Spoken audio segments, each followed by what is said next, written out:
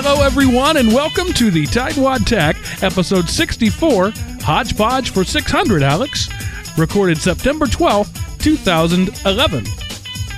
And this week, we have another one of our Hodgepodge episodes. Just a couple of things, few things that didn't have enough length to them to be a single show, but were worth mentioning. So we put together a Hodgepodge. When we first did these, I called it Hodgepodge for 200, and kind of painted myself into a corner now, because now we can only do 200, 400, 600.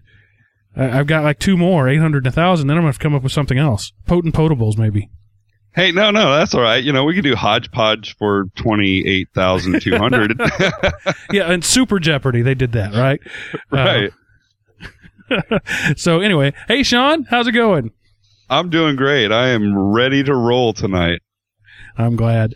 First thing I want to start off with, I'm not going to make a big deal out of this, but I did want to say this is September 12th. Yesterday was the 10th anniversary of September 11th. Lots of different different countries have their Memorial Days and their things like that, but September 11th was truly a global event, and I just wanted to take a moment to say a word of thanks to those all around the world and all the countries around the world that are fighting to defend freedom in whatever form it may take. And if you or someone you know was affected by the events of September 11th, 2001, our hopes for your continued recovery and peace go out. So I'm just going to leave it at that. Amen, brother. So I wanted to mention, starting off here, that this weekend we're going to be talking today about a new tablet on the market, but I wanted to talk about an old tablet on the market first, particularly the iPad. We've talked about it before on the show a few times.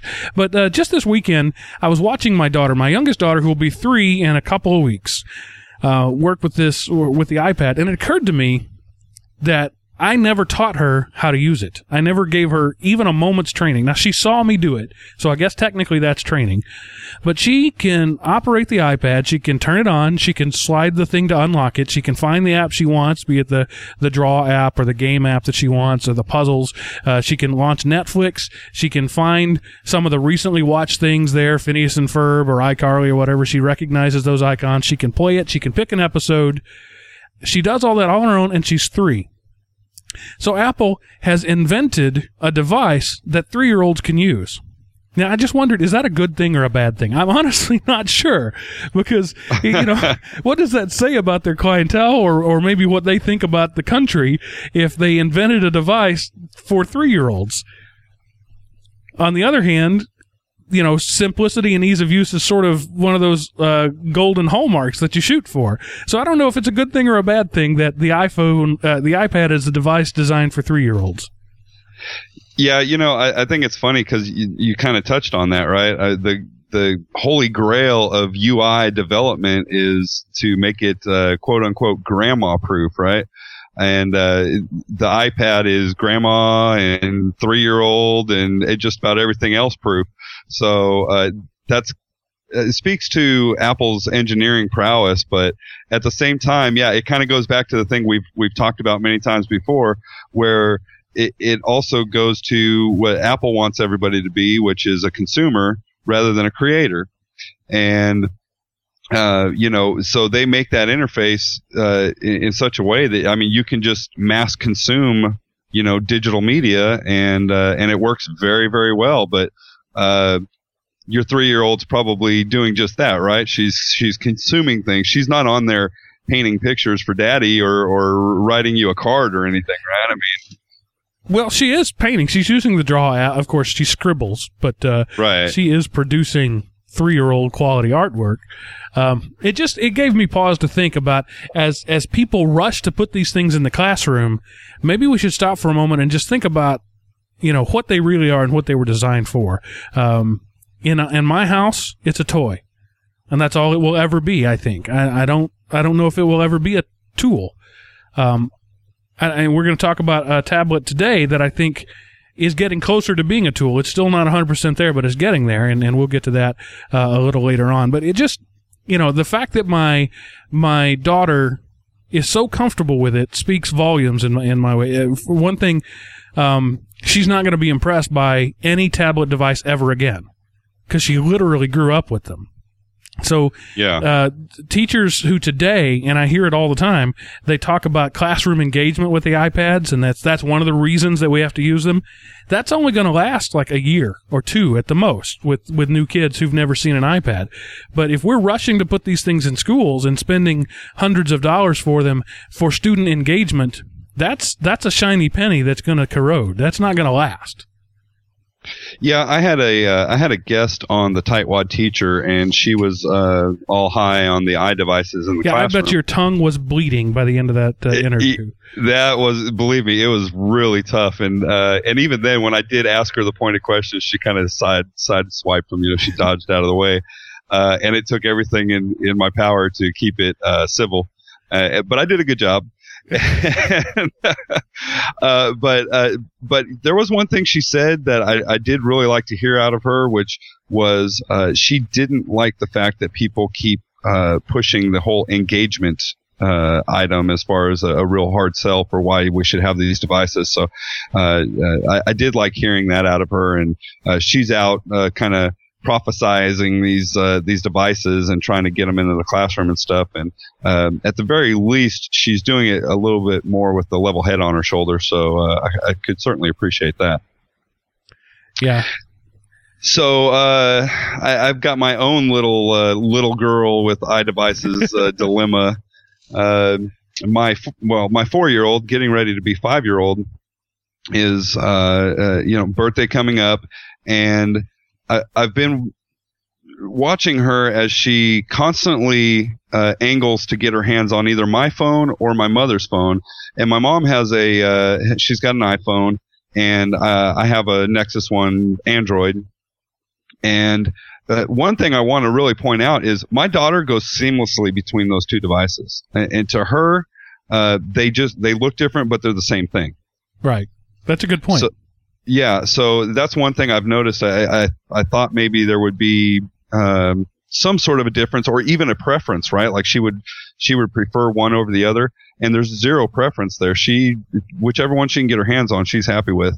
All she needs to know is she can swipe back and forth and find the little games that she wants to play. But as much as I see her enjoy these devices, I'm thinking I'd really like to get her one. And but I don't want to get her a phone. Obviously, she's too young for a phone. So I got to thinking, and the first device that comes to mind was the iPod Touch. So believe it or not, there I am contemplating buying my daughter an iPod Touch. Folks, don't let that happen. I don't know what will happen to the fabric of the time-space continuum if Sean buys an iTouch, an iPod device. It just something. Did you just call it an iTouch? You just called it an iTouch. I did. Wow. You thought I was going to let that slip. I can't believe I said that's one of my most hugest biggest pet peeves is when people call them iTouches. There's no such thing as an iTouch. There's no device. Nobody's ever invented an iTouch. That's when you put your contacts in the morning. That's an iTouch. It's an iPod Touch. But I've been to trainings, conferences where they have whole sessions on iTouches. That's great. This mythical device that doesn't exist. It's not an iTouch. So I actually said maybe they're all in there leaning their heads back trying to, putting contacts in. Contact lenses. Because I never go to any of those. Yeah. So I slip up and Sean has to call me on it here on in front of ones of listeners. Right. Don't let Sean buy an iPod Touch, people. If you've got an extra one, talk to John. John was saying in his last episode he's got a bunch of them laying around, right? Old ones he's gone through. Somebody give Sean an iPod Touch so he doesn't have to buy one. That would be terrible. Well, yeah, what would really hurt me is to put any money into Apple's coffers. I mean, they're already overflowing as it is, right? You're not going to get a new one, right? You're doing eBay or oh, yeah, or something. Yeah. I'm not going to buy her a new one. I mean, pawn shop maybe. But the funny thing is, and you actually got me to thinking about this morning as we were discussing this, and I'm thinking it sickened me, one, that was the first place my mind goes is iPod Touch, right? I just give people a hard time about when they think a phone, they want an iPhone, and they just go to the, what's the best phone, iPhone. That just pops into their heads, and there I am doing the same thing. And you got me to thinking about it. I thought, well, I could do the same thing. I mean, I can get even a used Android phone, right? So I'm not spending too much money on it. I can take the SIM card out of it, I guess. I would think it would work without the SIM card, but either way, I don't have to activate it.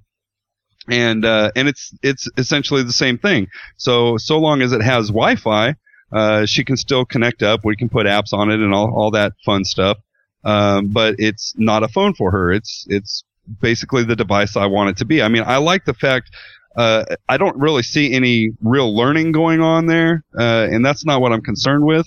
But there is learning going on there when, you know, a 3-year-old, a 4-year-old, is using these devices. And so when you see them, just being comfortable with the use of the technology, that's what I'm going for. That's all I need. She can, you know, kill pigs with Angry Birds and do all that fun stuff. I don't care. I just, you know, want her to have fun using the technology.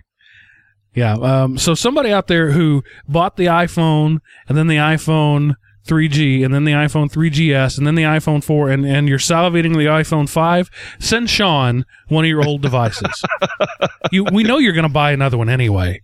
So just send Sean one of your, that's, you know, care of Element Opie Productions. You can find us on the website and just send Sean one because I'm not really sure what will happen if Sean goes out and buys something. I may have to buy it for him just to stop that.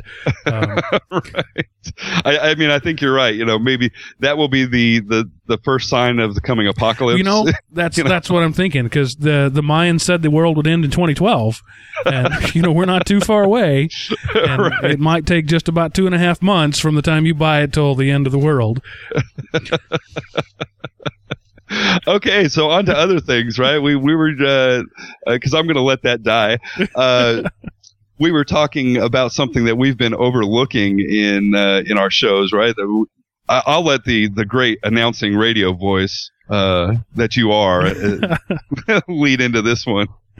Yeah, I just wanted to say, join us live. We do almost every time, not every time, but almost every time we do a show, we broadcast it live on Ustream. You can find it at our website at elementopie.com, or you can just go to Ustream and search for Element Opie. We've got a channel there. You'll find it. But you can listen live. You can join in our chat room there. Actually, not the Element Opie chat room, not the Ustream chat room. We don't check that one, but the Element Opie chat room. So yeah, just see, this is what you get for calling me a great radio voice.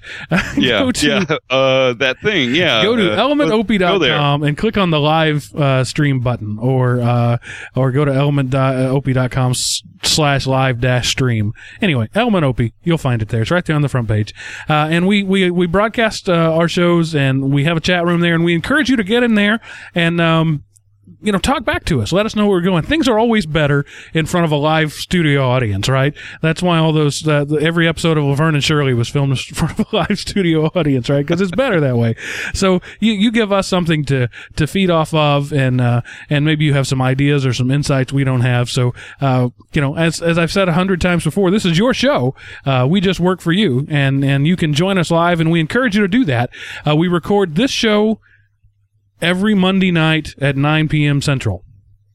Mostly. Almost every Monday night at 9 p.m. Central. Yeah. So join us there. And you can find all that, again, on the website at elementopie.com is a schedule link where you see when we're recording. And when we change times, we change it there too. So just check that periodically, and you'll know when we're doing what. So there's all I got to say about that.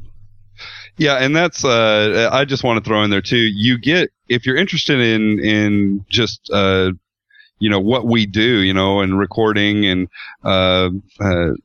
all the stuff that kind of goes on, I guess, behind the scenes. And really, if you want to, I would always say tune in a little bit early, because we'll turn that stream on a little bit before we actually start recording. And so you get to hear a little bit of the back and forth that that goes on. And you also get to hear us, the parts that get edited out of the show where we step over ourselves horribly. And yeah, it can be interesting little insight into what we do. I'm not going to go so far as to say that our end results make us sound professional, but you'll see what goofballs we really are when you hear all the stuff that I edit out. So I wanted to move right along to the next segment, our new segment that we're calling In the News. And there are a couple of items in the news, neither of which we're really prepared to talk about a lot in great detail, but I wanted to mention them anyway. Just type in to any search engine of choice DigiNotar, DIGINOTAR, and you'll find out all sorts of information. But basically what happened was somebody compromised one of the Netherlands' largest security SSL. Yeah, security. I forget what they call those things, but people who hand out security certificates, and so certificate authorities, right? Thank you, certificate authorities, and why this is important is that every browser, mobile browser, desktop browser, every browser has a list. Every operating system has a list of trusted authorities. And these are things when you go to a website like Google or your bank or eBay or Amazon or whatever, elementop.com/Amazon, when you go to any one of those and you thank you, and you get an SSL session, those certificates are signed by somebody who's trusted. And so in order to keep from overloading the internet, the number of trusted registrars has grown over the years. Steve Gibson on the Security Now podcast is fond of pointing out that the Hong Kong Post Office is a security a certificate authority that your browser trusts. So anything signed by the Hong Kong Post Office, your browser trusts. Why do we need that? It's a little crazy. But DigiNotar is one of these things, one of these root level things, not in America, but your browser already trusts it, even though it's not an American company, even though they don't hand out American certificates. So somebody got in there, they compromised their system, and they created somewhere between hundreds and thousands, depending on the report, of bogus security certificates for things like Google, Yahoo, Microsoft. There was one that was star.com, which means any website that ends in .com. Right. You can masquerade as this, and they ended up being used by the Iranian government in other countries that have a shall we say less democratic process. Sometimes the entire internet pipe is sent through one or two government nodes that they control. And Iran is one of those, and they were using his hack certificates. Basically, there's no evidence that they did, but they had the capacity to eavesdrop on every secured connection. So at that point, when that man in the middle there has a valid certificate, your browser doesn't say anything. It's okay, this is somebody I trust, so I'm going to encrypt it with them. And what you may be doing is handing over your keys to the bad guys. So if you're into that sort of stuff, look it up. If you have no idea what I just said, that's fine. But the important thing is security is probably going to have to be reevaluated, the way we do things, as a result of this one guy. And he posted sort of a manifesto of sorts online at Pastebin, and he says he's only 21 and he did all this on his own and he was just wanting to show how broken the system was. That could all be disinformation. It could actually have been a sophisticated attack by a well-funded government. Who knows? But the point is that very bad things happen. And to their credit, all the major browsers now, Firefox, Mozilla Corporation, Microsoft, those two companies jumped on it right away, Google with their Chrome, and they have now disallowed all DigiNotar certifications. That means the legitimate ones, too, are now gone. So essentially, this company whose job was to be trusted can no longer be trusted, and they're dead. Their company is gone. But it's a big thing. Apple finally got around to it almost 3 weeks after it happened. Apple finally released an update. But I wanted to say, if you haven't updated your computer recently or updated your browser, you're not protected. These bogus things could be out there and you could be vulnerable. So updates are important. And that plays into something we're going to talk about a little later on in the show. If you're one of those guys who sees that little blinking update button down there in the corner of your system and ignores it, here's a good example of why that's a bad idea. Because there are these potentially, well, it's not potentially, there are bogus certificates. They are in use. They're out there on the web, and you will never know the difference. Now, that doesn't mean you're a high-priced target, but you could be collateral damage for somebody going after a high-priced target. Maybe they're trying to bring down Visa on the same day you just happen to be checking on your credit card balance. You know, you could easily be caught in a very wide net there. Right, and I think it's good to jump in here and give just maybe the most basic scenario for how this can affect somebody. Basically, somebody gets these certificates, and then they can, if I get one of these certificates, if I'm a hacker and I can forge one of these certificates, then I can go and I can make a mock-up of the Bank of America site, and I can get you to go to that, and it all looks good, and you get the little green lock up there in your browser by your address bar there, and you log in, and I get your login information. Well, it's worse than that, Sean, because you can actually send them on to Bank of America. So you're actually interacting with the bank while this guy's copying down quietly everything that goes on in between. Right. So basically, yeah, the bad guy gets to capture basically all of your traffic, and then, I mean, you can only imagine what happens next. So again, like Mark was saying, it's important to update your browsers and your operating system and all those things, because those updates more often than not are security updates. And it's just for things like this. So if you're ignoring those warnings or those requests to update, rethink it. I know your computer very often is popping at you and saying you need to do this, you need to do that, and most people, I think, are in the habit of ignoring those things. But browsers, operating system updates, Java, Flash, those are important ones to get to. Adobe. Do all of those updates. Let your computer do what it's made to do, and it'll keep you a lot safer. It won't keep you 100% safe. There's just no way to do that. But and yes, update. It does mean that once in a while you have to reboot your computer.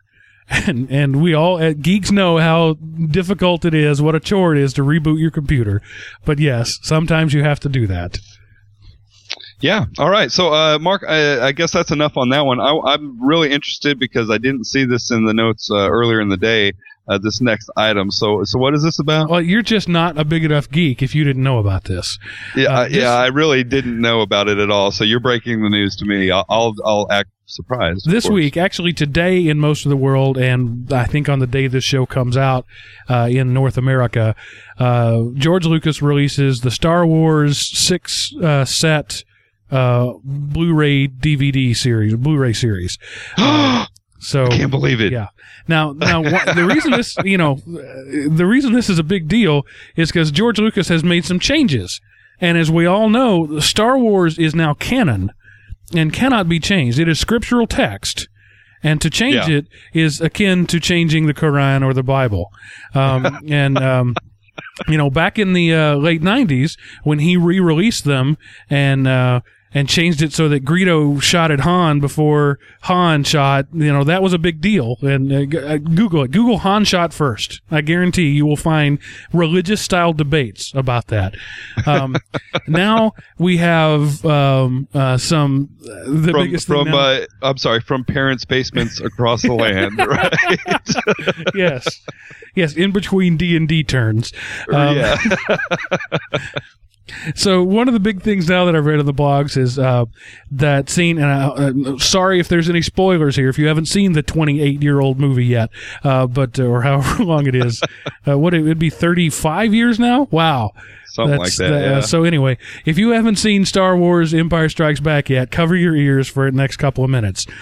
So the scene there where Darth Vader throws the Emperor down the shaft, now he's added a sound effect of Darth Vader saying, "No, no, no," and throwing him down. And people, again, you have changed scripture, and that's a big deal. And so I just wanted to prepare you for that. If you hear geeks behind their retainers arguing over this sort of thing, now you know what it's talking about. Not only has the Blu-ray come out, not only do you get it in full 1080p high def with 6.1 surrounds. I had to look that up. I didn't even know what 6.1 was. That's a center channel in front and back. So now you know. So okay. It's in 6.1 surround sound, 1080p high def, but also with some added stuff. So just, if you want to go back to the basement and watch your VHS tapes of the original series, it'll be okay. Just,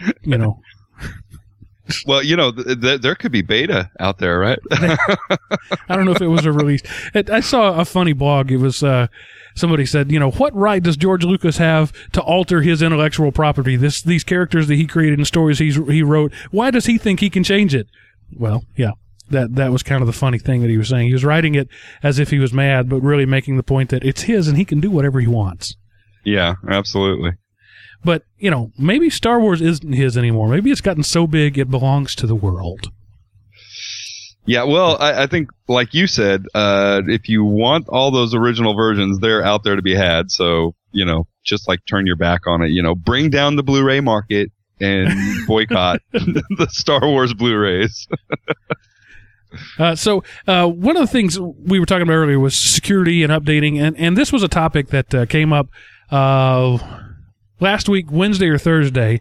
High school secretary came into my office with an official piece of paper. When they bring you an official piece of paper, it's important. They printed out something from a website somewhere. Turns out they were having some trouble with whatever the system they use in the library there, and she said, highlighted on the piece of paper was the internet requirements, and it was Internet Explorer 6.0. She wanted us to roll back their computer to IE 6.0 to make this system work. And she saw me kind of wince when she said that, and she said, "Is that a big deal?" I said, "We're on version 9 now. You're asking me to roll back like 4.5 years of security and updates to make this one app work." And she just kind of nodded and said, "Well, yeah." And so that kind of goes back to what we were just talking about, the security versus convenience. And as this world moves more into web apps, this is going to be a problem. In fact, I had another official piece of paper handed to me talking about, as I mentioned before, this new system that we've moved to with our grade books and student information and all that sort of stuff.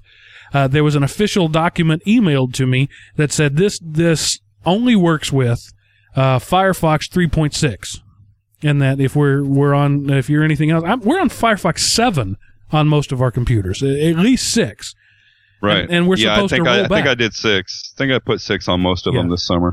So, Firefox 8 will probably be out in the next 10 minutes, the way they're going right now. So, again, you can't, or can you? Is it wrong of me to get bent out of shape about that? Because this is the app that we spent money on, and this is what it needs to work. Or should I be mad because the designers can't get their stuff together? I mean, when a browser gets better, it shouldn't break your stuff, right? Yeah, I gotta say, I side with you on frying the designers for this stuff. If you are going to design an application and you're going to design it to be used, through the web or to work inside the web browser, then you need to be absolutely prepared for all of those browser updates. They're going to happen. So it's mind-boggling to me that these companies can sit back and expect that their users are going to use basically an outdated browser and really open them up to security risks. To me, it's just unacceptable. But obviously it is acceptable because a lot of people who are making the purchasing decisions have no clue about this kind of stuff. Yeah. So as we've said before, you hire tech professionals. Hopefully you do, not a teacher who knows how to reboot a computer. And if you hire those people to work for you and you're paying them all this money, then consult with them before you make these purchasing decisions. And of course, sometimes that doesn't happen at the district level. A lot of what we're talking about will happen at a regional level or a state level, where even worse, a politician is making these decisions. So, well, listener in a chat room, Element 046 says, return on investment, guys. Develop once and sell it for years. Okay, I can almost accept that if this app wasn't just released in September, or not September, July. So it's a month ago, or a month and a half ago, this app was created to work with Firefox 3.6. So that's not a return on investment issue. That's not a legacy app. This is a brand new app that is being rolled out all over the state. And Texas is the second largest state in the union here, and it's not. This isn't a return on investment. This isn't legacy code. This is lazy programming. There's some feature. One thing though to add there is I'm sure they started developing that 2 years ago. So there is that. There's that lead time, right? But still, in programming, you're going to have your main group, your lead programmers, right, that are really forming the future of the product. But you're going to have, you should have a separate team working on updating the thing. And even while it's in development, that should be going on. And yes, it does go back to ROI. Let's go cheap. Let's not have that secondary group of developers working on keeping the thing up to date. And so it is. But again, it's shoddy work. It doesn't matter, ROI or not. That's like saying that Chrysler is trying to up their ROI and by putting cars on the road that fall apart. I mean, it doesn't make it acceptable. So well, and there's a simple way to fix this, and that's write to the standards, not write to the tool. I mean, how many times, Sean, have you seen a machine with 5 versions of Java on it because different apps need a different version of Java, or the .NET framework? My computer at school right now has .NET framework 2, 2.5, and 3. Because I need those for different apps. Because so write to the standard. HTML is the standard. If you're writing a web app, HTML is the standard. The current version is HTML5. But even if you're writing to HTML4, that's fine. That's a standard. It's not going away. HTML5 doesn't supersede HTML4. But what you did was you wrote to Internet Explorer 6. You didn't write to a standard. You wrote to a tool. And so you had some hooks there that used, ActiveX or whatever and made your thing optimized. But now you've stuck us in freaking 2012 with using Internet Explorer 6. Microsoft has a website on the Microsoft servers that says kill IE6. They want it to go away. Right. But now we can't because your stupid system that you wrote was written to a browser instead of a standard. If it's a browser app, write it to a standard, not to a browser. Or in the chat room he says, can't you virtualize the IE6 browser? Sure, I could do that, but why doesn't the vendor do that, dang it? If he has to have Firefox 3.6, it's an open source thing. Wrap your code in Firefox and give me the executable that does that. Don't make me do it. Sorry, I got a little crazy there. Gonna have to wipe your brow there. That was pretty passionate. Yeah, I couldn't agree more. I mean, it's regardless, and you can call it ROI, or it's either that or lazy programming. I tend to think it's lazy programming, and I'll bet you anything, even in those companies, there's people at the top that are making those decisions that don't have the foresight to really see how that's affecting the end user.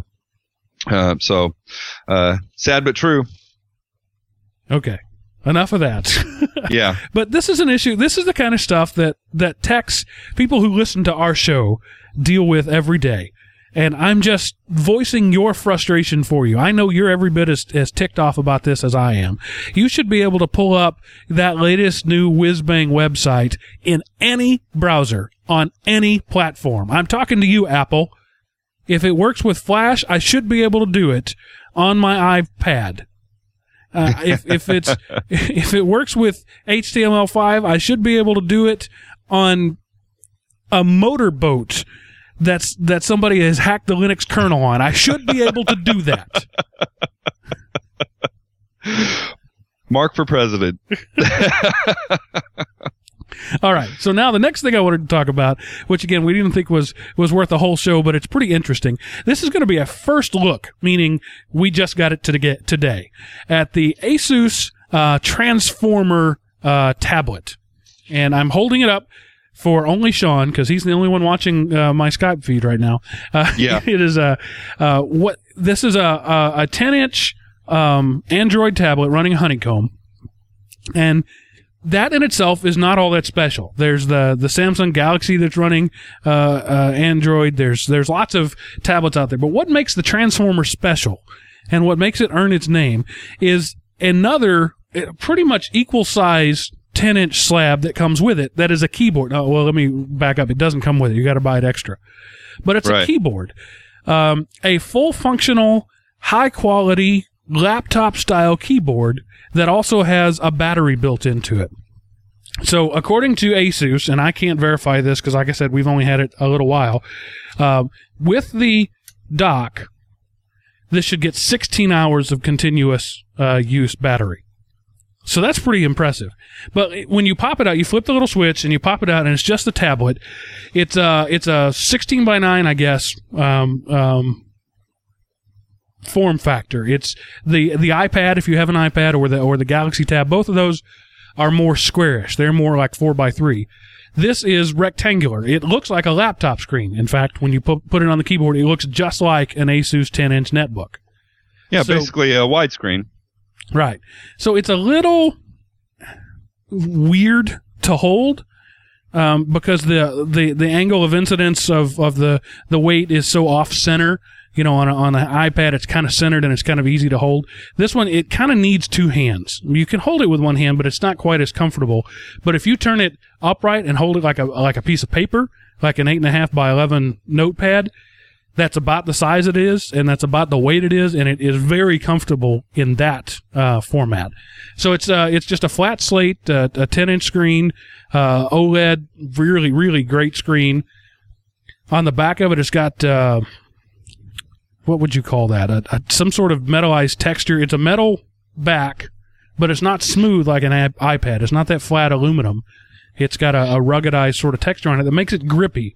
It doesn't feel like it's going to fall out of your hands when you're holding it.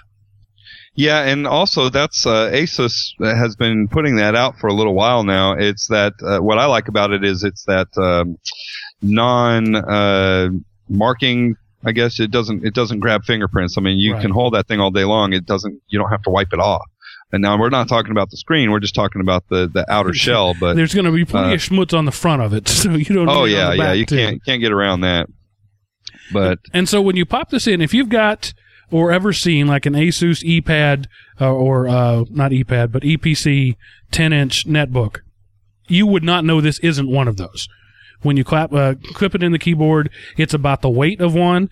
It's about the size of one. And I think this may be the crossover device that we've been looking for in education. When you open it up, the hinge has sort of an overlap on it, so that when you open it up, it serves like a stand, and it pops the keyboard up at about like a 25-degree angle or so. It makes it a little more comfortable for typing.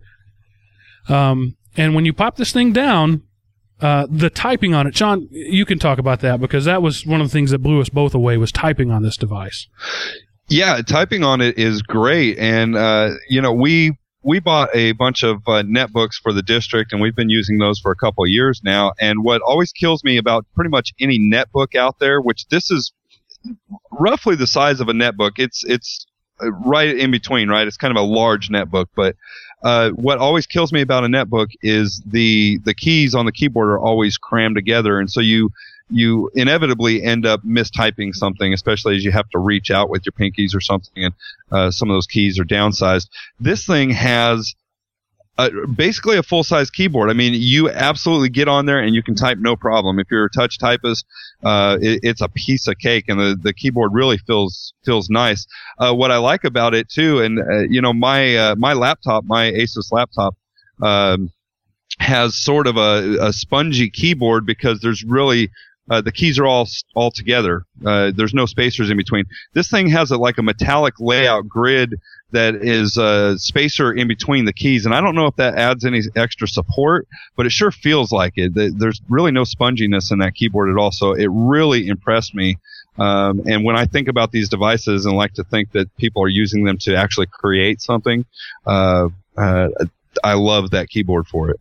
Yeah, so just to give some of the geek specs, it's got a NVIDIA Tegra 2 dual-core gigahertz processor, which, if you don't know about the Tegra 2, it's a video processor and ARM processor together. So this has outstanding video performance.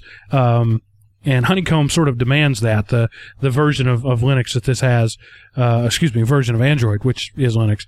Now, I will say this is an Android device, okay? So it's more like an iPad type experience than it is a netbook or a laptop type experience. But, you almost don't notice it, really, once you're in it. Like if you're doing web browsing and basic things like that, once you open a web browser, it's home. It really feels it's a full-featured browser. You can even get Firefox for Android on it. And it's easy to forget you're on a tablet until you want to pop that thing off the keyboard and carry it around with you. And then having that added functionality is pretty impressive. So anyway, like I said, Tegra 2 processor. It's got 2 cameras, a 5 megapixel camera on the front and a 1 megapixel or maybe 1.2 megapixel camera on the front, so you can do Skype, face to face, that sort of thing. It's got a 1280 by 800. We're going to get to that in the chat room.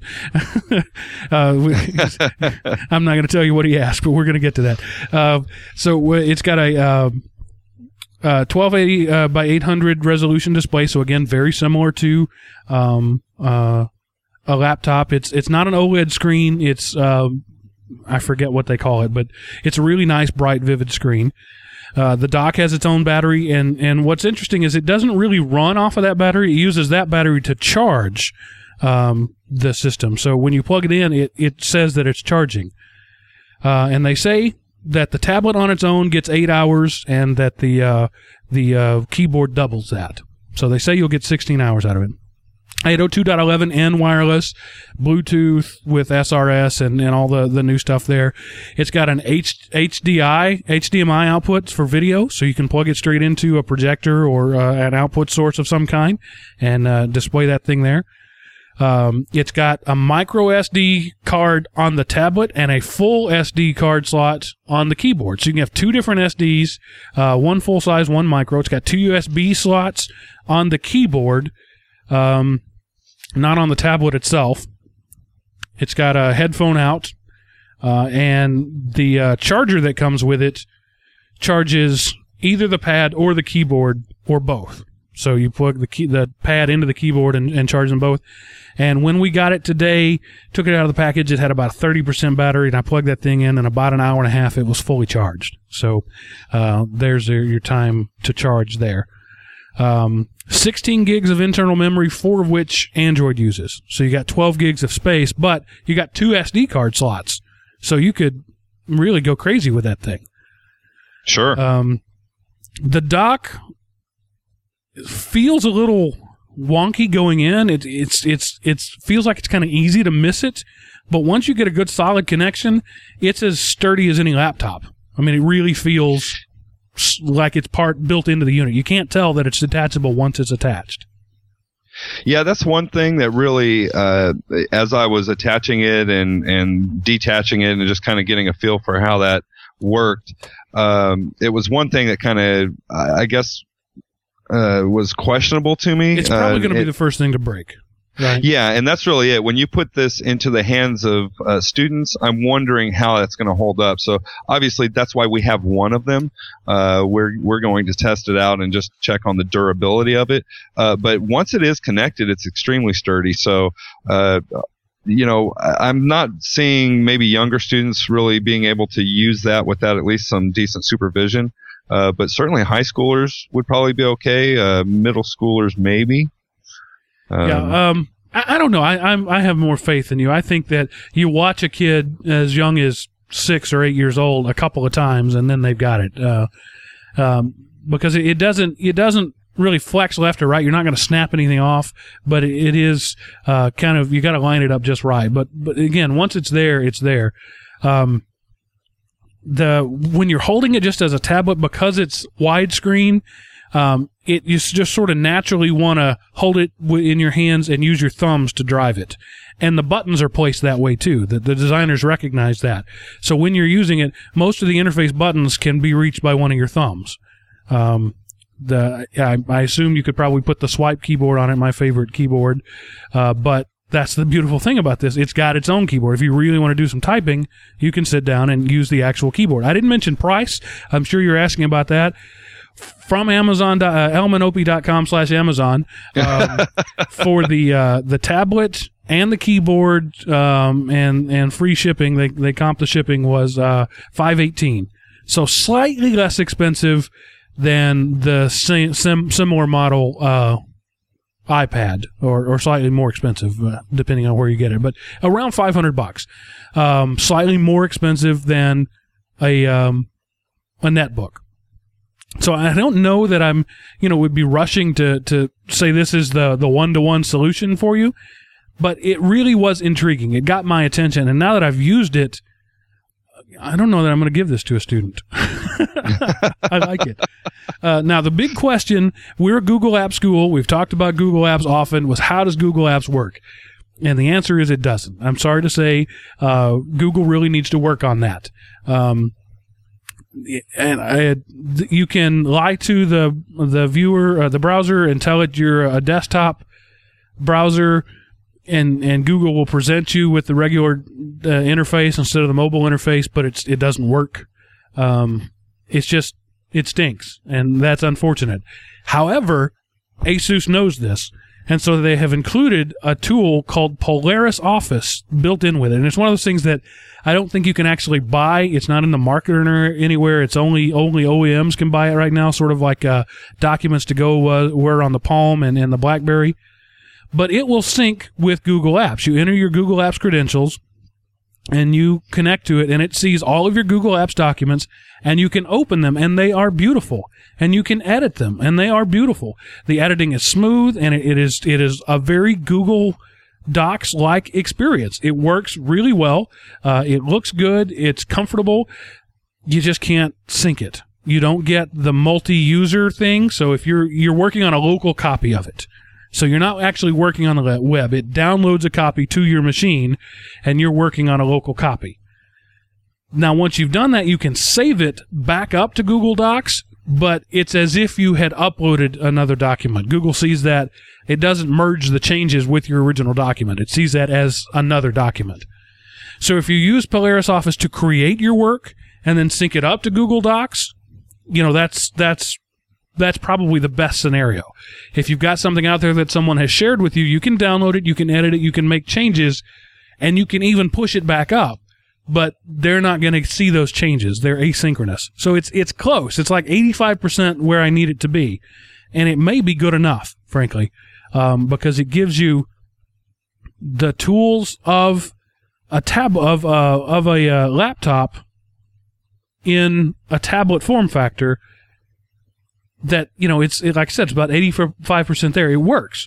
You can do anything you need to do. Your formatting is saved. Everything all works right there, and it's quick. And with the keyboard, it's a pleasure to type on.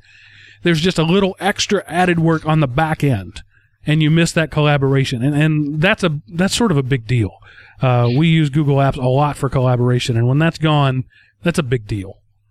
Yeah, and that's part of where we've gotten that high adoption rate with Google Apps in the classroom, and the teachers really loving adopting Google Docs.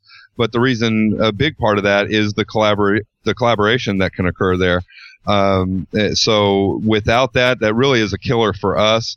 It's kind of sad because you see this device and you say, this is the device that we've been waiting for.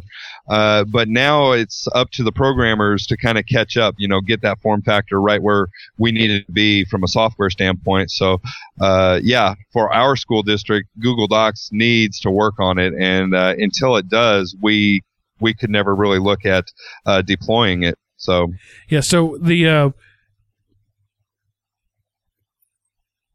I forgot what I was going to say. I had a great point there, and I lost it in the middle of trying to say. What I would say is it's not that you can't do Google Apps on this. You can, but when you're in the mobile browser mode, you can edit one line at a time. You can't format anything. You can't change a font. You can't add a bullet point. You can't make it bold or underline. All you can do is type. Now, if the line has already been formatted, what you type keeps that formatting, right? So if you're working with something again that's already, so it's designed really for quick edits to pre-created documents. It's not really good for creating documents. Now, I guess if you want to create a document with all the thing and there's nothing there, you can create that in Polaris Office and upload it, and then you get everything, except that the next time you want to work on it, you got to re-upload it again as a different document. So like I said, it's almost there, but so you can work with Google Docs. It's just that Google's interface isn't ready for mobile yet. And I hope that's something they're working on, because that's going to be a big deal. and our listener in the chat room says, how's that different than an iPad with Office 2 HD? I don't know. I haven't used that, but I assume it's probably a similar experience. It's Google who needs to fix this. And it's not that they need to fix it on Android. It's not that they need to fix it on iPad. It's that they need to fix it on Google Apps. They need to make that standards compliant, that thing that I was just yelling about earlier. And they need to make it where what the tricks and the JavaScript and the stuff, the HTML5 that they use on the desktop, they can use on any browser or on a motorboat running a Linux kernel, like I said earlier. And they're not there yet. And I really hope they're working on it, because if they get it, then this will be that crossover device that we've been looking for, the ease and multifaceted consumption of a tablet with the actual power to create of a laptop. Yeah, all sounds good to me. Whew. Man, I feel like I've just been blurring through right there. So we have some notes there just about Honeycomb in itself. If you don't want to use the dock, if you don't want to pay for that, you can plug in a standard USB keyboard and mouse. It does work that way. I'm sorry, not USB, Bluetooth, because the device doesn't have USB on it. But if you want to, if you don't want to use the regular keyboard, you can get a Bluetooth keyboard and mouse, and people say that about the iPad too. That's absolutely true.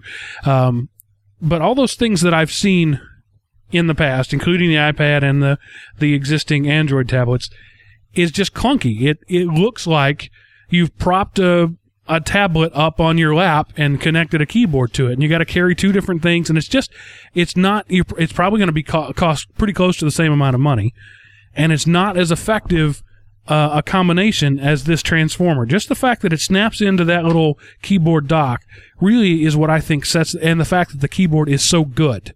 If it were a crappy keyboard, I wouldn't have such positive things to say about this. But the experience of it, because the keyboard is so well integrated and because it's such a good keyboard, really is what sells this thing to me. Yeah, I absolutely agree. Back on the Honeycomb OS, I did want to point out, and this isn't really a dig, because I think we've come to expect things to be like ultra responsive, but just, when you start something, it takes a couple extra milliseconds to actually pop up on screen. So it seemed like it was not quite as responsive as what I'm used to seeing. It's certainly not on my phone, my Android phone. Sean, you haven't seen it since I did the firmware upgrade this afternoon. That is no longer the case. Oh, really? Out of the box, it was running, and this happens all the time. You buy something, and sure. When it was built, it had one firmware on it, but now there's a new one. With the firmware update, which just happened over the network, it popped up and said, hey, you've got an update. There was a firmware update to the keyboard and to the screen itself. And now it's much more responsive. It's much snappier, and they fixed whatever those little glitches were. Awesome. Yeah, it's funny how we've become to be just so expectant of, you click on something, it should just automatically appear, and when it doesn't, even if it is just some, a handful of milliseconds, you can tell the difference. And then it's funny, we hear our users complain all the time when it's something like that, right? I click on it, and it might take like a second to appear instead of like a quarter of a second, and I can't use this thing. It's just so slow. Well, before the firmware upgrade, typing, you would put your cursor there and you'd start typing, and it would be like 3 or 4 characters behind you. Then it would catch up, and then you'd hit enter and move down to the next line, and you'd start typing, and it'd be 3 or 4 characters behind you, and then it would catch up.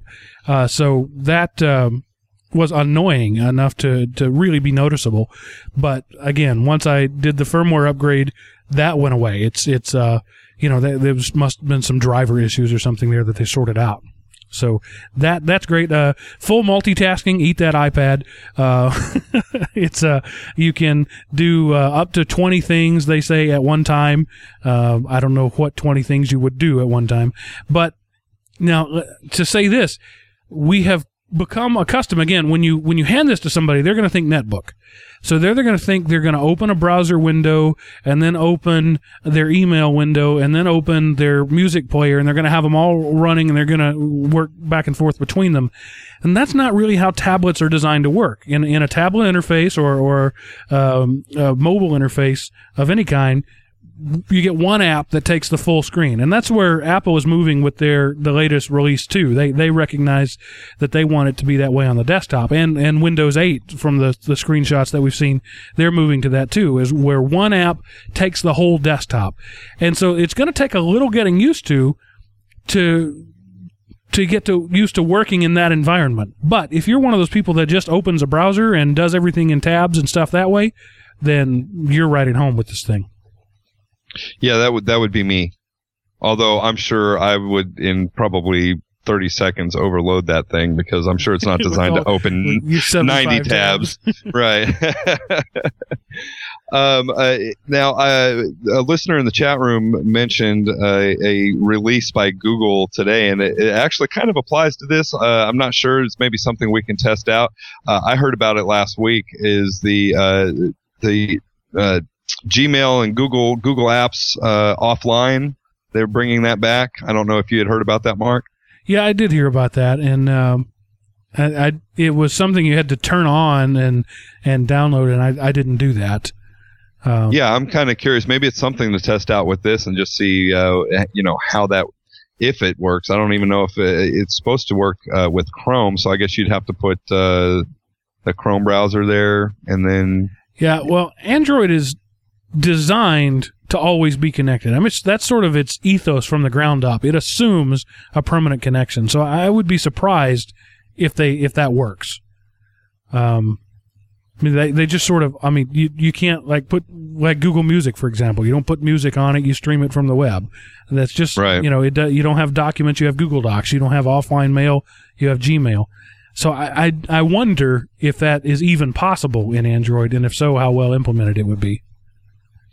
Yeah, well, another thing, though, is, and completely away from this device, but that is actually good news for education if you are Google Apps for Education district or entity, because we don't really have this problem in our district. We've got a pretty solid and reliable connection at this point, but a lot of districts out there don't. So I know that was when we first moved to Google Docs. That was a big problem for us. We didn't have the pipeline that we needed, and so we were constantly having these connectivity issues. And so this kind of brings, a little bit of a fallback for those districts that maybe can't afford that huge pipe. So. Yeah. Okay. So there's a free tip. That's my tech tip, by the way, because I don't have any. I told you last week I was out. That was my tech tip. Thank you, Element046 in the chat room, for my tech tip. There you go. So are you saying that I need to bust in with my teacher tip of the week? Somebody's going to have to do something, because I'm out. Yeah. Well, and we're running late. You sound tired. Okay, so I'll jump in here with my teacher tip of the week, and I can't remember exactly where I got this. It was some witty, smart guy.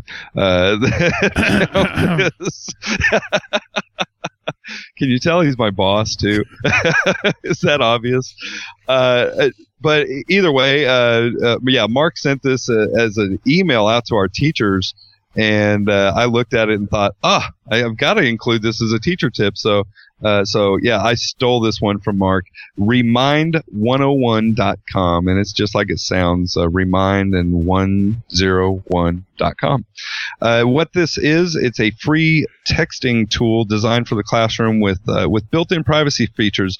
It's actually very simple, and if you go to their website, they actually, I think you have to click on the Learn More or About Us tab or something like that. But they have a nice video. It's only about 1 minute and 20 seconds that really gives a good breakdown of what this thing does. But basically, a teacher can go on this site. They can create a class, so they can, of course, they're going to have to log in and create an account and all that fun stuff. But once you're in there, you get a dashboard, and you can create a class. And when you create the class, all it does is it gives you a code that you can share out to students and parents and however you want to set this group up. So what they'll do is your students or your parents. So if you want to set a class up and give text alerts that homework is due tomorrow or whatever, anything that's going on in your classroom, you send this code out to the students and parents. They go from their phone and sign up to be part of that group and basically to subscribe to your texts. And then once they do that, you simply text to this specific code, and it'll be handed out to all those people in your group. What's really nice about this is both sides of that equation do not know the phone number of the other person. So it's all of the people receiving your texts are not getting your phone number. They see it as coming from that group, and they never do see your actual phone number, so the teacher doesn't have to worry about that. And then the other side of the equation is the teacher doesn't know the phone numbers of the students and parents. And we know that, that can lead to some sticky situations if you've got texts going between teachers and students directly and things like that, and you don't want to ever have to worry about that. So it's a great tool, keeps everybody's privacy intact, and at the same time gives the teacher yet another way to reach out to students and parents. So check it out, remind101.com. Yeah, I mean, there are states right now working on making that illegal for a teacher to text a student.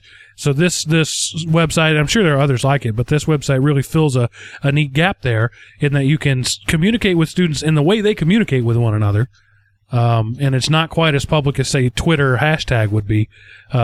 But it's private. You don't know their their cell phone number. They don't know yours, so they're not going to be texting you in the middle of the night. And it's one way. They can't text to everybody else. Only you who set up the account can broadcast. So they can't reply to you. They can't send out broadcasts of their own. So it's a one-way dissemination tool that I could see actually whole districts wide doing this sort of stuff for football scores or for school closings or for anything like that, having things that people sign up for in a secure, anonymous way. Yeah, absolutely. Great tool. So go check it out. And that brings us to the part of the show where we tell you about Element OP Productions. Our website, elementop.com, is where you can find out more about us, find out about our other shows on the network. If you want to follow Sean and me on Twitter, you could do that at elementop.com, twitter.com/elementop. And there you will find a Twitter list, which in this case just is Sean and me. Or you can find us on facebook.com/elementop. Anyway, anything that's basically Element and OP, you're going to find us. And that's where you can get involved as well. That's, again, the live stream that we mentioned earlier. You can get in there and listen and watch and communicate. Thank you, anonymous listener in the chat room, for chiming in today. You can be a part of our show. You can derail the show. Some people often take great joy in distracting me and in derailing the show. Mark is easily distracted by the chat room. Ooh, I love shiny. it. People, yeah. Somebody will type something in there, and Mark will be mid-sentence and stop. You can tell you're reading the chat room, so I love it. So join us there. And let us know what you think. There's forums there where you can communicate with us. Every week we come here, we sit in front of our microphones, and we communicate with you. We would like you to communicate with us. Tell us what we're doing right. Tell us what we could be doing better. And if you like what we're doing, tell everybody else about it. So we want to spread the good news, right? We want to grow our vast Element OP empire across the seas. So tell all your friends and go to your grandma's house and download it for her so that she won't know what we're talking about, and it'll be a lot of fun. So, Sean, was this a good show? No, it wasn't really. It was a great show. A great show. Okay. As usual. Having said that, we now have been officially dubbed a great show. And so this is Mark signing off. And Sean signing off.